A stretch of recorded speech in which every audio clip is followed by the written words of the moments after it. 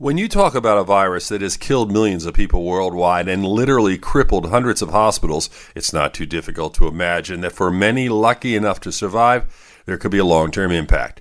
Reports and studies are being released on a regular basis, and numbers are mounting.